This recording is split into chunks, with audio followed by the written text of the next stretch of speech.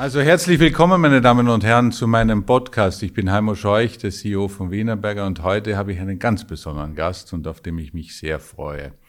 Eigentlich müsste ich ja sagen, den Professor Cradle to Cradle. So haben wir uns eigentlich einmal kennengelernt. Ja, Sie können auch Knödel to Knödel sagen. Das werde ich nicht, aber das werde ich nicht. Herr Professor Braungart, herzlich willkommen bei mir in meinem Podcast. Ein gutes Späßchen darf ja sein, und wir kennen uns schon sehr, sehr lange. Ja, wir kennen uns seit 2010 ursprünglich. Da hatten Sie eine Veranstaltung gemacht über Nachhaltigkeit, und da haben wir uns ganz gut schon ausgetauscht. Genau. Schön 13 Jahre bisschen später, so ein in Recycling. Sinne, die Beziehung ist nachhaltig und belastbar. Aber Herr Professor, zum Einstieg vielleicht eine etwas provokant anmutende Frage. Damals haben wir sehr stark über das Thema Nachhaltigkeit und natürlich auch Cradle to Cradle von Ihnen aus diskutiert. Sind wir weitergekommen in diesen 12 Jahren? Nicht jetzt die Wienerberger, aber allgemein jetzt. Ja, allgemein sind wir schon weitergekommen, aber wir sind viel zu langsam. Also im Verhältnis zu dem, was wir machen müssten. Irgendwann wird die Gesellschaft die Vitalität nicht mehr haben, die Dinge zu ändern, weil sie für die Reparatur oder Zerstörung so viel ausgibt, dass sie gar nichts Neues mehr machen kann. Und also es ist so ein bisschen, wir sitzen auf der Titanic und jetzt löffeln wir anstatt mit dem Teelöffel jetzt mit dem Esslöffel, und es geht in die richtige Richtung, aber viel zu langsam. Also es klingt natürlich sehr dramatisch, was Sie jetzt schildern. Darf ich vielleicht ein bisschen positiver sein, einmal als Gegenpol. Also ich glaube schon, dass wir viel tun und auch jetzt in der Industrie viel tun. Zum Beispiel, wenn ich Wienerberger heranziehen darf in diesem Bereich, versuchen wir in der Kreislaufwirtschaft schon gewaltig voranzukommen. Die Themen können wir natürlich nicht alle lösen auf dieser Welt gleichzeitig. Das ist schon klar. Jeder tut natürlich seines. Aber ich muss schon sagen, also damals, als Sie dieses Projekt Cradle to Cradle vorgestellt haben, waren noch viele weit weg von einer Kreislaufwirtschaft. Heute sehen wir schon den Wert von, man sagt heute nicht mehr Abfall, sondern Secondary Raw Material oder was auch immer. Wir geben denen natürlich schon einen anderen Begriff, und Sie schmunzeln gleich, wenn ich das sage. Aber ist eigentlich der Weg, das stärker zu reglementieren, und Sie kennen die neuesten Vorschläge der Europäischen Kommission, mindestens 30% dazu zu tun, also Secondary Raw Material oder was auch immer. Ist das der richtige Weg? Naja, also es wird mehr berichtet sozusagen. Meine größten Feinde in den Firmen sind die Nachhaltigkeitsbeauftragten inzwischen.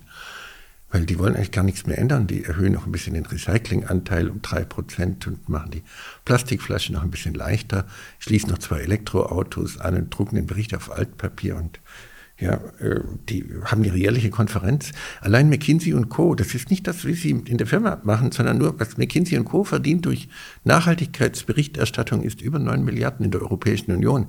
Jetzt mit ESG, also neuen Berichtswesen um Umwelt, Soziales und Governance sozusagen, wird das über 30 Milliarden werden. Die ganze Taxonomie bedeutet, dass man immer noch mehr berichtet. Aber je mehr man berichtet, desto weniger tut man eigentlich. Erstens, weil man das Geld dafür nicht hat, aber zweitens, weil man ja dann sonst mehr berichten müsste. Das heißt, man behält dann die bestehenden Dinge. Und die bestehenden Dinge sind falsch. Die Dinge, die für Recycling gemacht werden, sind meistens nie für Recycling gedacht. Das heißt, wenn ich das Falsche perfekt mache, ist es nur perfekt falsch. Und das ist so ein bisschen mehr mit der Berichtswesen. Alle denken, es täte sich was. Das ist so, wie wenn die 2 Psychologen sich am Stephansplatz treffen und der eine sagt, weißt du, wie es hier zum Westbahnhof geht? Und der andere sagt, nein, tut mir leid, aber gut, dass wir drüber geredet haben. Also die Realität ist im Gegenteil. Die Zerstörung geht so gigantisch schnell. Und es geht eigentlich jetzt darum, nicht, die Nachhaltigkeitsabteilung ist irgendwo bei der Kommunikation angesiedelt. Die Nachhaltigkeitsabteilung müsste die Innovationsabteilung sein. Dann können wir 40 Jahre Weltuntergangsdiskussionen in Innovation umsetzen, in Qualität. So ein kleines Beispiel, ich habe gerade die Eröffnung des Deutschen Strohballentags gemacht, die Eröffnungsrede. Und dann stellen die so einen komischen Strohballen aus dem Mähdrescher dorthin, ja. Strohballen und Lehmbau ist eigentlich Hightech, ja, und dann haben sie so eine ökologische Nische dafür, und der fühlt sich wohl in ihrer ökologischen Nische, aber wir müssen schon fragen, nicht wie mache ich das jetzt richtig, sondern was ist das Richtige erstmal, und sonst macht man das Falsche richtig und dann eben richtig falsch. Dem kann ich schon viel abgewinnen. Nur eines dazu, wenn ich mir das so vor Augen führe, was so in den letzten 10 Jahren an zusätzlicher Regulatorik gekommen ist und mit dem wir heute leben müssen, ob privat ob im beruflichen Umfeld, stellt sich dann schon berechtigt eben die Frage, ob wir am richtigen Weg sind. Und da kann man ja durchaus argumentieren, vielleicht sollte man ein bisschen mehr Hausverstand walten lassen, um die Dinge schneller voranzutreiben. Ja, ich meine, das Berichtswesen nimmt ja völlig überhand und die Regulierung auch, weil die Regulierung bedeutet halt, dass man ja immer nur die Vergangenheit festlegen kann. Ich bin ja aber in der Zukunft interessiert. Und wenn ich mal nur so praktische Dinge angucke, jetzt mal völlig anderer Geschäftsbereich, die Leute bringen Schuhe auf den Markt und fragen nicht, was mit dem Abrieb passiert. Ist doch erstaunlich. Aber warum macht die Industrie das nicht selber? Warum muss das reguliert werden? So gibt jeder Mensch im Durchschnitt 110 Gramm Mikroplastik ab. Die Leute machen Tempotaschentücher. Ich habe untersucht mit der Bodenkunde-Universität in Wien hier, die bleiben 18 Jahre liegen auf 2000 Meter. Und Leute denken, oh, diese schönen Edelweiße dazu. Oder sie haben Etikette auf Gemüse und das ist Plastik. Und ich war gerade in Paris bei einer großen Plastikkonferenz. Was man macht, ist, man optimiert die bestehenden Dinge. Und das ist, ja, man werden jetzt zum Beispiel alte PET-Flaschen in Fahrradwege gemischt in Amsterdam und das gilt als Kreislaufwirtschaft. Oder es werden giftige Flugaschen in Backsteine gemischt dazu, was Wienerberger nicht macht. Aber die Backsteine sehen ja gleich aus und die kriegen EU-Förderung in Bulgarien für Circular Economy, für Kreislaufwirtschaft. Kreislaufwirtschaft ist auch ziemlich fad, weil das ist so wie Riesenradfahren, ja. Also so nach dem dritten Mal sage ich, was tue ich denn eigentlich hier auf dem Prater sozusagen? Das heißt, wir müssen doch zuerst mal fragen, das sind nicht Kreisläufe, das sind Räume. Heute ist eine Waschmaschine, morgen ist es ein Autoteil, übermorgen ist es ein Bodenbelag. Das heißt, das sind Räume und nicht Kreisläufe in dem Sinne. Das ist eine menschliche Projektion. Dann kommen eben Leute noch auf Langlebigkeit. Aber die Produkte leben doch gar nicht, sie werden genutzt. Und mit der Langlebigkeit verliere ich die Möglichkeit, die Materialien wieder einsetzen zu können. Ein Material, was inert ist oder was auch kein Gift enthält, kann natürlich auch Jahrhunderte halten in der Kathedrale. Aber ein Fenster schon sollte definiert genutzt werden, also eine definierte Zeit, dann weiß ich, wann das Material wieder zur Verfügung steht. Wo Sie, Entschuldigung, dass ich so dabei habe, aber wo Sie plädieren, ist eigentlich zu sagen, intelligente Produkte, also Produkte, die vom Lebenszyklus, entweder sind sie langlebige Produkte, wenn sie in dem Sinne ein relativ natürliches Umfeld haben und auch aus natürlichen Stoffen hergestellt werden. Oder sie haben eine begrenzte Laufzeit, sind aber so intelligent, dass man sie entweder wieder auseinandernehmen kann oder im Sinne wiederverwenden, aber nicht downcyclen, sondern eher upcyclen, nicht in dem Sinne. Ja, alles, was verschleißt, so wie Schuhsohlen, wie Bremsbeläge, wie Autoreifen, sollte so gemacht werden, dass es biologisch nützlich ist. Die Autoreifen werden aus 470 verschiedenen Chemikalien hergestellt und Leute denken, es sei gut für die Umwelt, wenn jetzt weniger Autoreifen gebraucht werden, weil die länger halten. Aber dadurch ist der Staub umso gefährlicher. Man hat das Falsche optimiert. Vorher blieb der Staub auf der Straße, jetzt wird er eingeatmet. Oder in der Donau ist über die Hälfte des Mikroplastiks ist Reifenabrieb. Also alles, was verschleißt, muss biologisch nützlich sein. Alles, was nur genutzt wird, geht in die Technosphäre. Ja, und darum können eben Dinge völlig anders gestaltet werden, aber mit definierten Nutzungszeiten. Also wenn sie giftig sind oder seltene Dinge enthalten, dann müssen sie definierte Nutzungszeiten haben, damit man weiß, wann das Material wieder für andere zur Verfügung steht. Wie lange sollte für Sie eigentlich ein Haus Bestand haben? Sie leben ja selbst in der Lüneburger Heide, das sind ja auch einige alte Gebäude. Ne? Also der Kern eines Hauses sollte Ewigkeitswert haben, dass ich wirklich weggehen kann. Nehmen wir den Kölner Dom zum Beispiel oder die Jakobskirche in Lüneburg. Das sind solides Backsteingebäude. Und da muss ich nur die Fenster ausbauen, ja, weil sie Blei enthalten. Und dann kann das ganze Gebäude auch später für Fledermäuse als Habitat dienen. Da ist es egal, da muss ich mich nicht drum kümmern. Dann freue ich mich im Gegenteil, dass da ein Gebäude ist, was vielleicht auch langsam verfällt. Aber wie gesagt, wenn es seltene und giftige Dinge enthält, dann müssen dies definierte Nutzungszeiten haben. Also zum Beispiel niemand braucht eine Fassade bei einem Haus letztlich gesehen. Ja, dieses ganze Glas, niemand braucht ein Fenster. Muss sich ja nur vorstellen, es ist bis heute noch kein einziges Glasfenster zum Glasfenster recycelt worden. Donald Trump lügt die Leute so viel ehrlicher an. Ja, also es ist noch kein einziges Auto jemals zum Auto recycelt worden. Alle Buntmetalle, das Chrom, Nickel, Kobalt, Mangan, Wolfram, landet alles nach einem Betonstahl. Und das nennt sich Recycling. Ja, da lobe ich mir Donald Trump, da weiß ich immer, wenn er das Maul aufmacht, dann lügt er die Leute an. Aber wir reden von Recycling, wo gar kein stattfindet.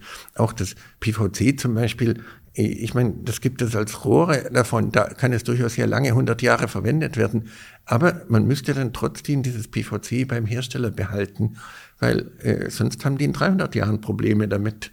Ja, man muss dafür sagen, ich verkaufe bloß eine Durchleitungsversicherung zum Beispiel. Aber das PVC ist eigentlich das falsche Material. Man kann es halt daran sehen, dass zum Beispiel eben Schuhsohlen aus PVC gemacht werden oder selbst Heftpflaster werden aus PVC gemacht. Ich komme gerade aus Ägypten zurück, dort liegt meterhoch Plastik rum und wir sagen so ein bisschen leicht rassistisch, die Ägypter haben kein Umweltbewusstsein, aber sie haben die falschen Verpackungen, ja. Das lohnt sich einfach nicht. Das Waschen ist 3-mal teurer als das Wert des Plastiks. Und das liegt nur an 5% PVC.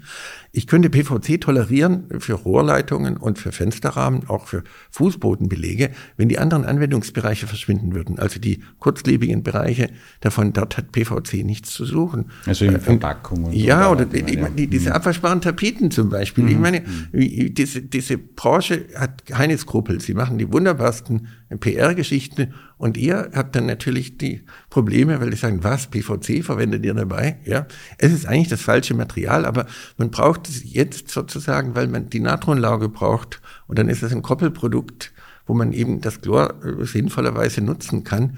Aber es muss dann tatsächlich in langlebigen Materialien sein, mit definierter Nutzungszeit und mit dem, dass man nur die Dienstleistung, die Nutzung davon verkauft, weil dann weiß man, wie das Material auch wieder zurückgewonnen werden kann.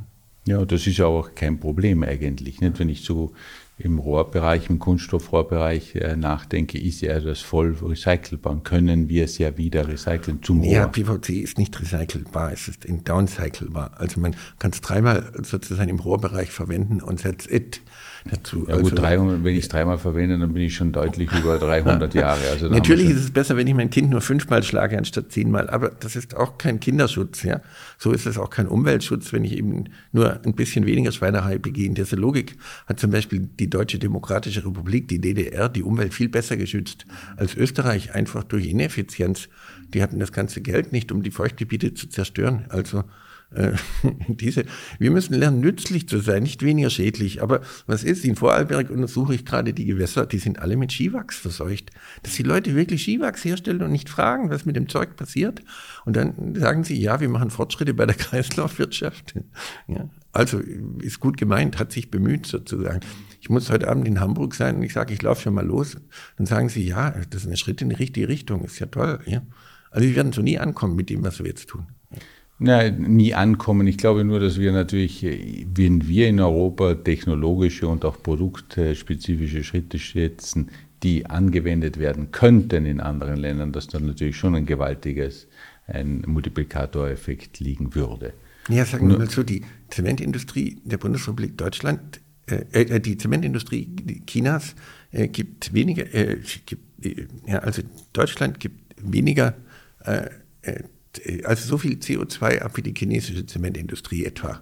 Das heißt, ob wir da ein bisschen Kohlendioxid einsparen, ist ja nett, aber wenn es uns gelingt, mit dem, was wir machen, die Leute in China und Indien zu inspirieren, dann ändern wir das. Ja, das bin ich ganz Ihrer Meinung. Und da meinte ich, da sollte man meines Erachtens ansetzen, dass wir hier von der Technologie über das, wie Sie schon angesprochen haben, die verwendeten Rohstoffe bis hin zur Anwendung der Produkte selbst einen großen Fortschritt leisten. Ich glaube, wir sind und da ist ein Plädoyer für den Optimismus von mir und nicht für das Negative, dass ich sage, wir sollten eigentlich uns jetzt wirklich auf Innovation und Neues konzentrieren und mit dem Beisatz, den ich durchaus bei Ihnen unterschreibe, dass wir zum Schutz der Natur und zum Schutz des Planeten arbeiten und nicht zur Zerstörung. Aber wir sollten eben unsere technologischen Themen stärker vorantreiben und in anderen Ländern auch umsetzen. Ja, aber Sie kommen ja daher, wo der Großglockner nicht weit weg ist, ja?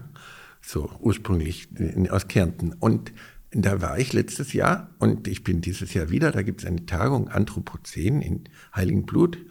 Und da habe ich mir diesen Gletscher angeguckt und an der Stelle, wo ich ein Foto gemacht habe, war 1995 noch Gletscher. Das heißt, den Gletscher kann man von dort aus gar nicht mehr sehen, ja. Und das ist Kilometer weg.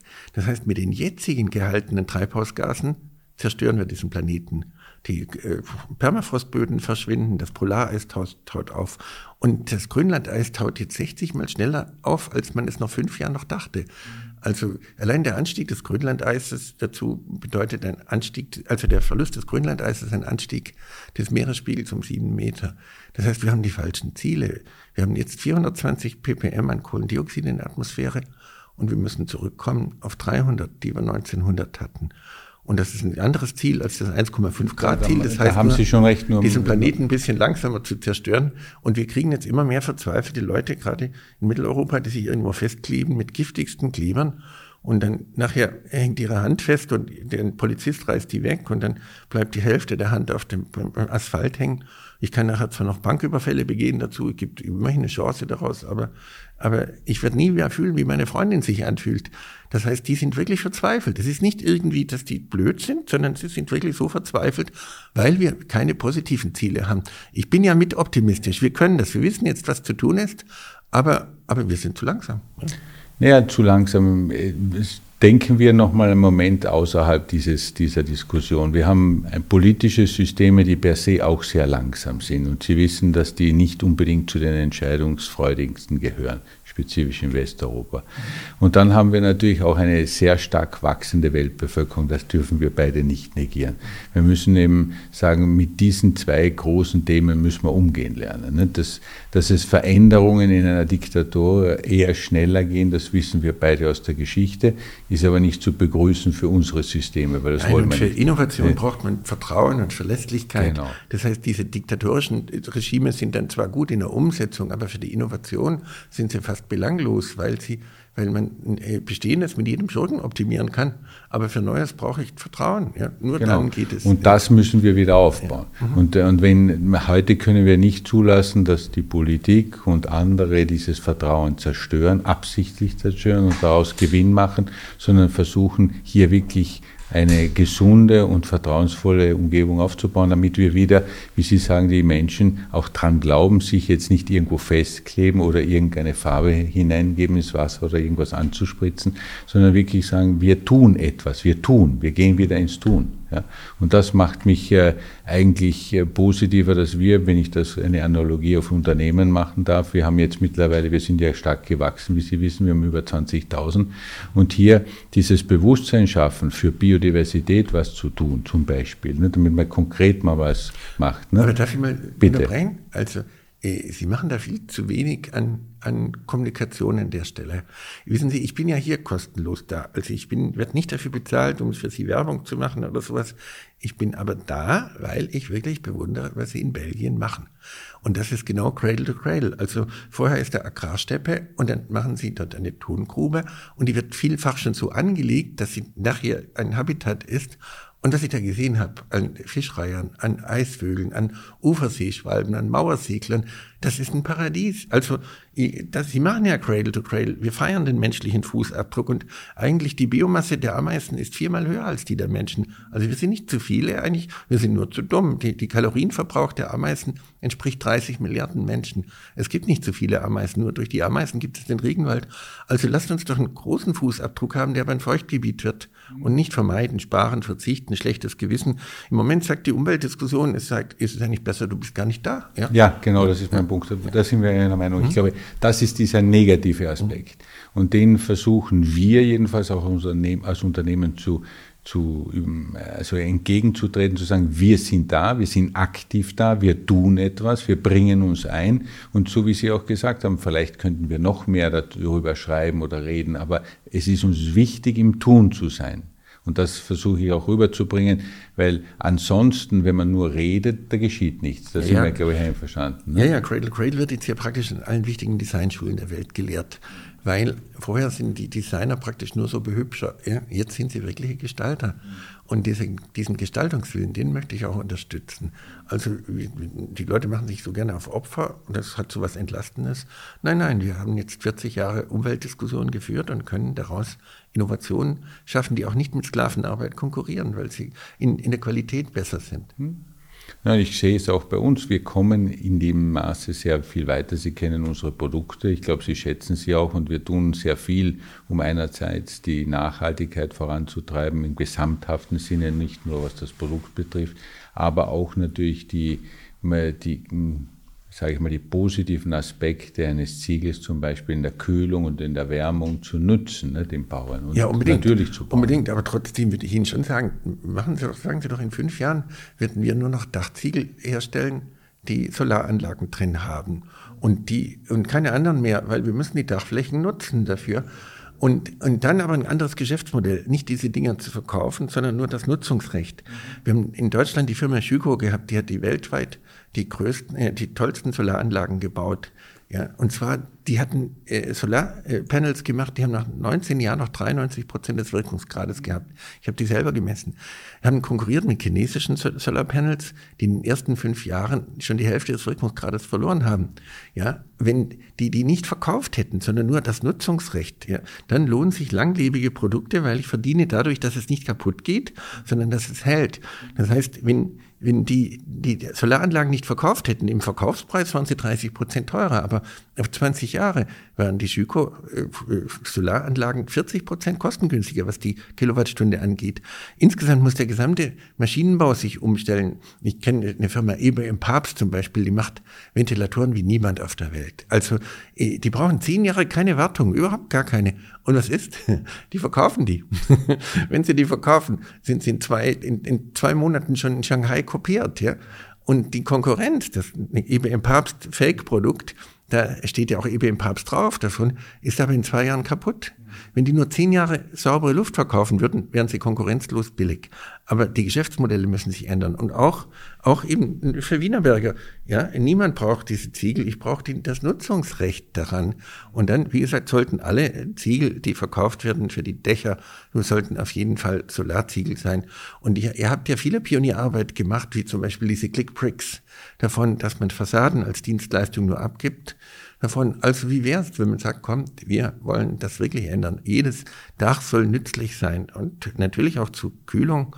Ja, und darum ist ja die Masse, die da ist ja wichtig. Eigentlich ist es ja in Österreich warm genug, wenn wir nur schaffen, den Sommer und Winter eigentlich auszugleichen. Wir sind ja nicht nur in Österreich. Ja, nee, ich sage ja nur, aber weltweit in vielen Fällen dazu. Wir könnten ja sozusagen die Wärme des Sommers, wenn wir sie richtig speichern, im Winter ja nutzen dazu. Ja. Das tun wir auch. Und das können wir natürlich durch einen massiven Bau davon. Und da bin ich ja ganz mit Wienerberger dabei. So ist das ja nicht. Es ist so, um das zu bestätigen, wir sind natürlich für diese Themen aufgeschlossen auch, können das ja auch machen. Sie haben das Dach angesprochen und wir entwickeln uns ohnehin mehr vom Schutzdach zum Nutzdach, weil das Wasser spielt ja auch eine große Rolle, wie Sie wissen. Es ist ja nicht nur das Thema Solar und Energie. Und das eben in der Zukunft holistischer zu nützen, wird unsere westliche Aufgabe sein. Natürlich müssen sich Geschäftsmodelle, die sich ändern, auch in der Gesamtheit ändern. Wir sind ein Zulieferant im Bau, das heißt, der Bau an sich muss sich neu ein bisschen erfinden, das ist absolut richtig. Ja, wir haben unser Institut hier aufgespalten in das Institut, was so Innovationen macht, neue Konzepte, Geschäftsmodelle, das heißt Braungart EPA. Und dann habe ich 74,9%, damit sie nicht jeden Blödsinn machen, davon an Dres und Sommer abgegeben. Das ist ein großes Büro, was Konstruktion und Projektmanagement macht. Die bevorzugen überall Wienerberger Produkte für Cradle to Cradle. Also die Vereinbarung ist, dass in allen Projekten, die Dres und Sommer macht, die sind ja auch in Österreich, aber weltweit nicht tätig davon, werden jetzt Cradle-to-Cradle-Produkte eingesetzt. Und das ist toll, weil dadurch man jetzt viel schneller die PS auf die Straße bekommt. Seit 3 Jahren ist das so. Hat auch ein bisschen Vorteil. Ich habe ein großes Büro sozusagen oftmals gemanagt, indem ich schlechtes Management mit guten Ideen ausgeglichen habe. Und das ist auch nicht unbedingt ein Geschäftsmodell auf Dauer. Auf Dauer nicht. Ne? Aber es bestärkt uns. Danke für den Hinweis, dass wir auf einem guten Weg sind und den werden wir auch fortsetzen, Herr Professor. Danke fürs Gespräch. Ja, gerne. Und ich würde natürlich mich freuen, wenn vielleicht von Wienerberger und Leute zum Kongress kommen können. Der findet nach Corona jetzt wieder in Berlin statt, am 8. und 9. September. Und dort sind viele Architekten, viele Designer, aber auch viele Leute, die einfach im Umweltbereich sich auskennen und Industrieleute auch dort. Und es gibt inzwischen halt so Partnerschaften, wie eben Scheuch zum Beispiel unterstützt Cradle to Cradle sehr stark oder viele andere, Grohe oder viele Bereiche, gerade im Baubereich, wo man sich dann natürlich wunderbar ergänzen kann. Und wenn Sie dann zum Beispiel Material von Fliesen einsetzen, was Sie dann den Backsteinen hinzugeben, dann muss das auch so sein, dass da nichts Giftiges drin ist, zum Beispiel. Also da muss die ganze Branche zusammenarbeiten. Was jetzt endlich passiert, ist, dass die Europäische Union Cradle to Cradle ja zur Basis für ihre Circular Economy genommen hat. Die Unterscheidung zwischen Biosphäre und Technosphäre daran. Und dann ändert sich das, glaube ich, schon. Und vielleicht ein bisschen schneller. Auf jeden Fall ist es ja recht, auch ein bisschen ungeduldig zu sein. Denn sonst wird man irgendwann auch selbst zufrieden. Ich glaube, das ist das Wichtigste im Leben. Ungeduld und das Streben nach Neuen, das bringt uns weiter. Und so soll es auch sein. Ja. Mit diesem Optimismus blicken wir beide in die Zukunft. Danke. Gerne, auf jeden Fall. Danke. Danke, John.